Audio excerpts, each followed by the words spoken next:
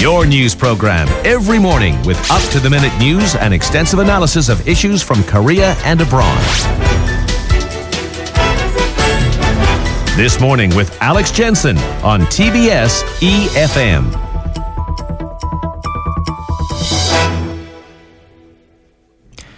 Next month will mark 15 years since the terrorist attacks on September 11th, 2001. But the devastating fallout of the attacks continued to impact survivors of the tragedy. One clear example is shown in how the number of people diagnosed with different types of cancer tripled as of the end of June compared to the beginning of 2014. That's to over 5,400 people.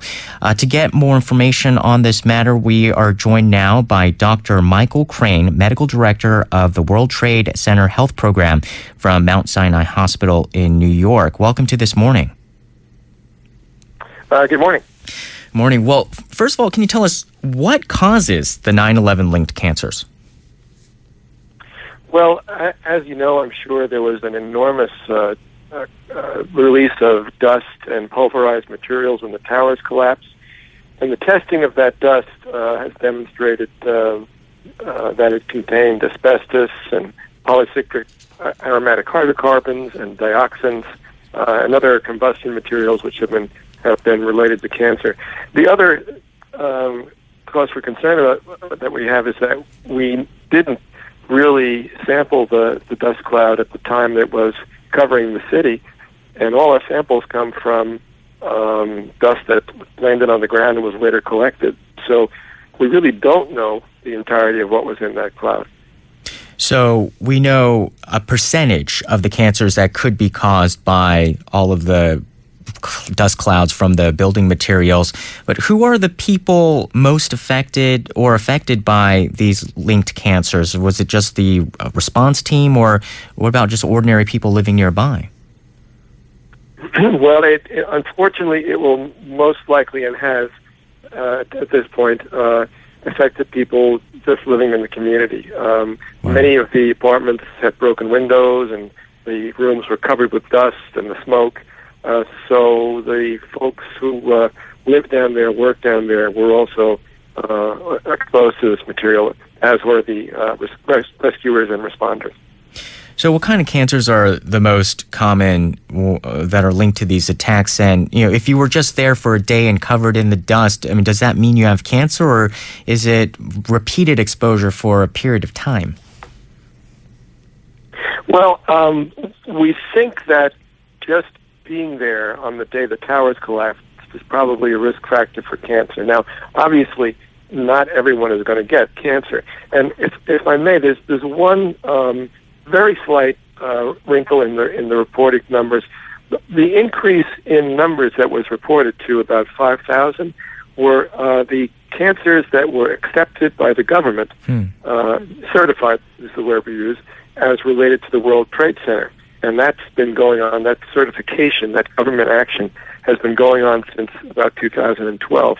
However, the cancers that have been accepted were diagnosed as early as 2005. So this is really about 11 or 12 years, really a slower, steadier increase, still an increase, but a dramatic rise, I think, than some of the initial numbers indicated. So what types of cancers are most common?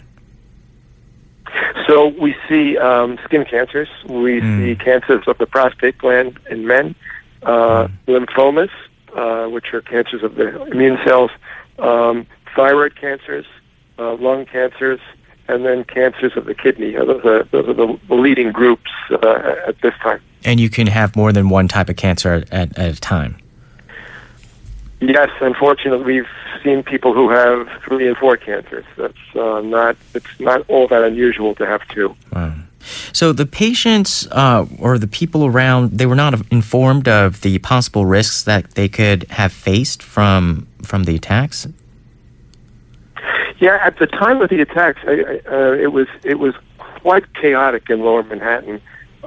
There were orders given to evacuate certain areas and orders not given to evacuate certain other areas. Hang on 1 second. I'm sorry. So we have yeah. We have I'm sorry. Yes, the responders worked essentially in the early days without the usual types of respiratory protection because the dust was so thick. Yeah. The masks they had to protect themselves became clogged, and they couldn't use them. And there was a fairly disorganized response out in the community. People not certain when to return. So yes, it was ongoing exposure due to that and other factors on the ground. And they were just focused on rescue, recovery, just doing the best job they could. And so they sacrificed their life at that time. Try to rescue people. But yes, exactly. These guys didn't think about themselves. They ran right down into danger. Yeah. And that includes people from the community. Right. Ordinary folks ran over there to help. So tell us a little bit about the World Trade Center Health Program. What kind of support does your service provide? So since the passage of the Zajoga Act in 2010 and starting in 2011, we've been able to do yearly monitoring of folks who are responders, that is, who have been exposed.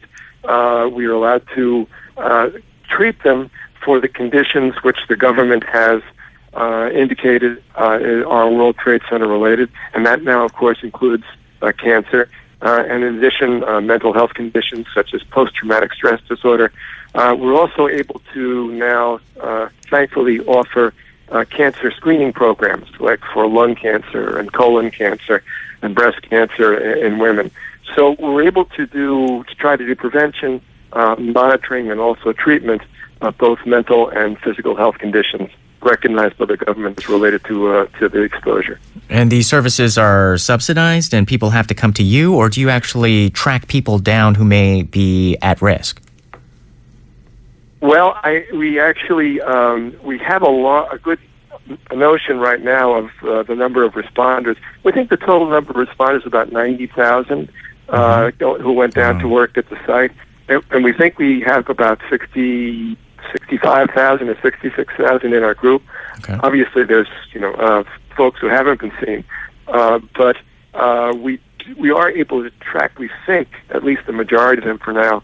And once they're in our roster, we can call them up, remind them to come, and we also do a lot of outreach to the community to make sure that folks understand that the services are available.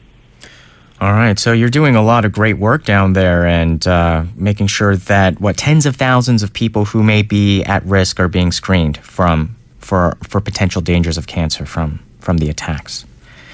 Well, Dr. Michael Crane, thank you so much. Dr. Michael Crane from the World Trade Center Health Program joining us today on This Morning.